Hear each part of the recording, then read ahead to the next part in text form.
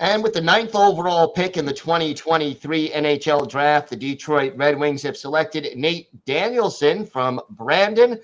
And Gil Martin here alongside with our prospects expert, Hadi Kalakesh. And we're now joined by Brian Fisher of Locked On Red Wings to discuss this selection. And Brian, were you surprised by Danielson being the 9th overall pick in Detroit? Yeah, I was definitely surprised. He's not a guy I expected to go in the top 10. I thought he'd be there around 15 to 25, if I'm being honest. Definitely a first-round selection to be sure, but not at 9. But at the same time, he's somebody that I spoke with Max Bultman of The Athletic Detroit about, and he does have a pretty high upside as being a second-line center, and center is definitely a spot of need. I wanted the Red Wings to go center at 9, so while he is a little bit of a reach for me, it is an acceptable pick, so to speak, if it is a little bit of a reach. Hadi, what does Danielson bring to his game that made him attractive to the Red Wings?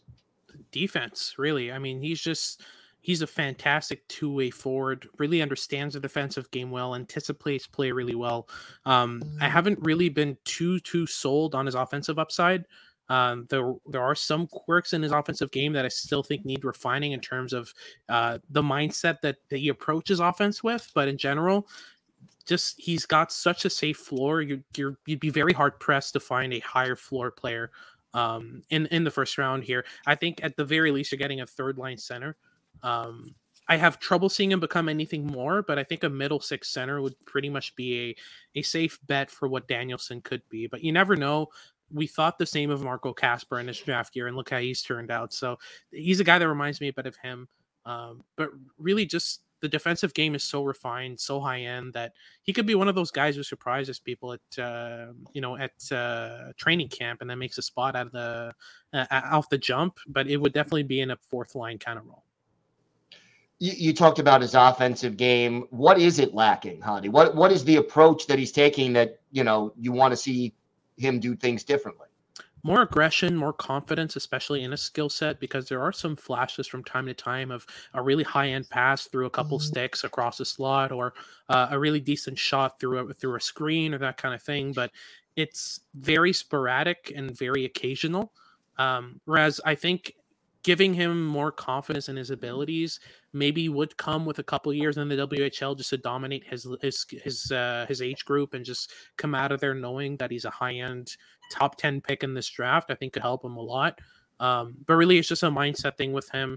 And his shot's not the heaviest, not the most accurate. His playmaking isn't as diverse and refined as a Zach Benson or a Matvei Michkov or other players that are in this range. So he's one guy that I think would need a lot of work in order to face top lines regularly.